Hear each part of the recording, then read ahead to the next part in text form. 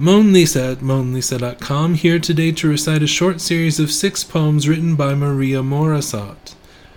If you go to mariamorassat.com, you can find the poetry under the title Podcast 2 May 2017. My heart in fragments, as you are both devourer and saint, consumer and the consumption of my soul. I reenacted our first days in concrete epiphanies, strung out beads of our untimely thoughts projected into real space. Our motion and emotion, a glued-down hypothesis of sporadic contemplation. I knew you before time existed. I know the thoughts running through your head better than my own. The reason we cannot comprehend this concrete prison cell, with bars, solidly constructed space and time, blocking our communication. 3 moments in time which caused my disrupted psychology. 1. When our eyes first met. 2. The night before, when you let the curtains drop. 3. How you left me in the garden. And simplicity has her forms, and I constructed my dimensional paralysis, here between the lines of our dismissal, the slow decay of another bride's slowly burning candle wax. Hemmed in, I am stuck between 2 volumes of categorical isolationism.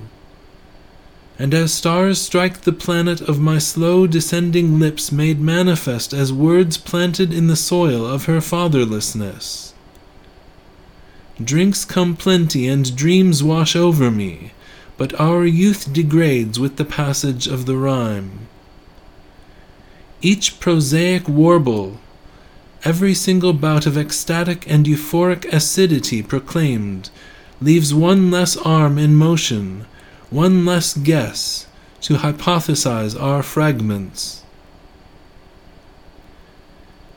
Intersection between wrong and right, our embittered fortification of emotional degradation can sleep easy tonight. And as if to say, here between droplets of dew and honey and mustard and love, all chemical reactions in the brain could commit some form of suicidal thought.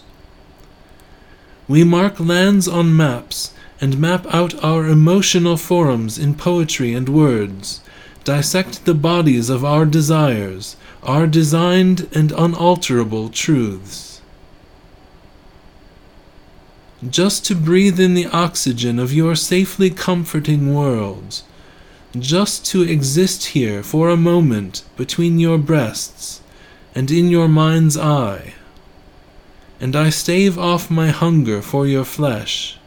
I drop the ultimate illogical bomb and contemplate a nuclear winter. For from here on out, it's no sense to carry this weight, this burden of a hypothetical conjecture. And from this height there's no worries of what the world will think of my translucent skin. I can always interject the last moment of our beginning, inject in time the construct of our love. And as motion blurs, as oxygen depleted from our atmosphere, and a collection of synthetic stars react violently, bleeding out interstellar dust.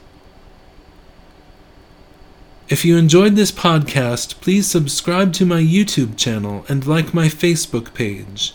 Thank you for listening. This is Mon Lisa at monlisa.com signing out.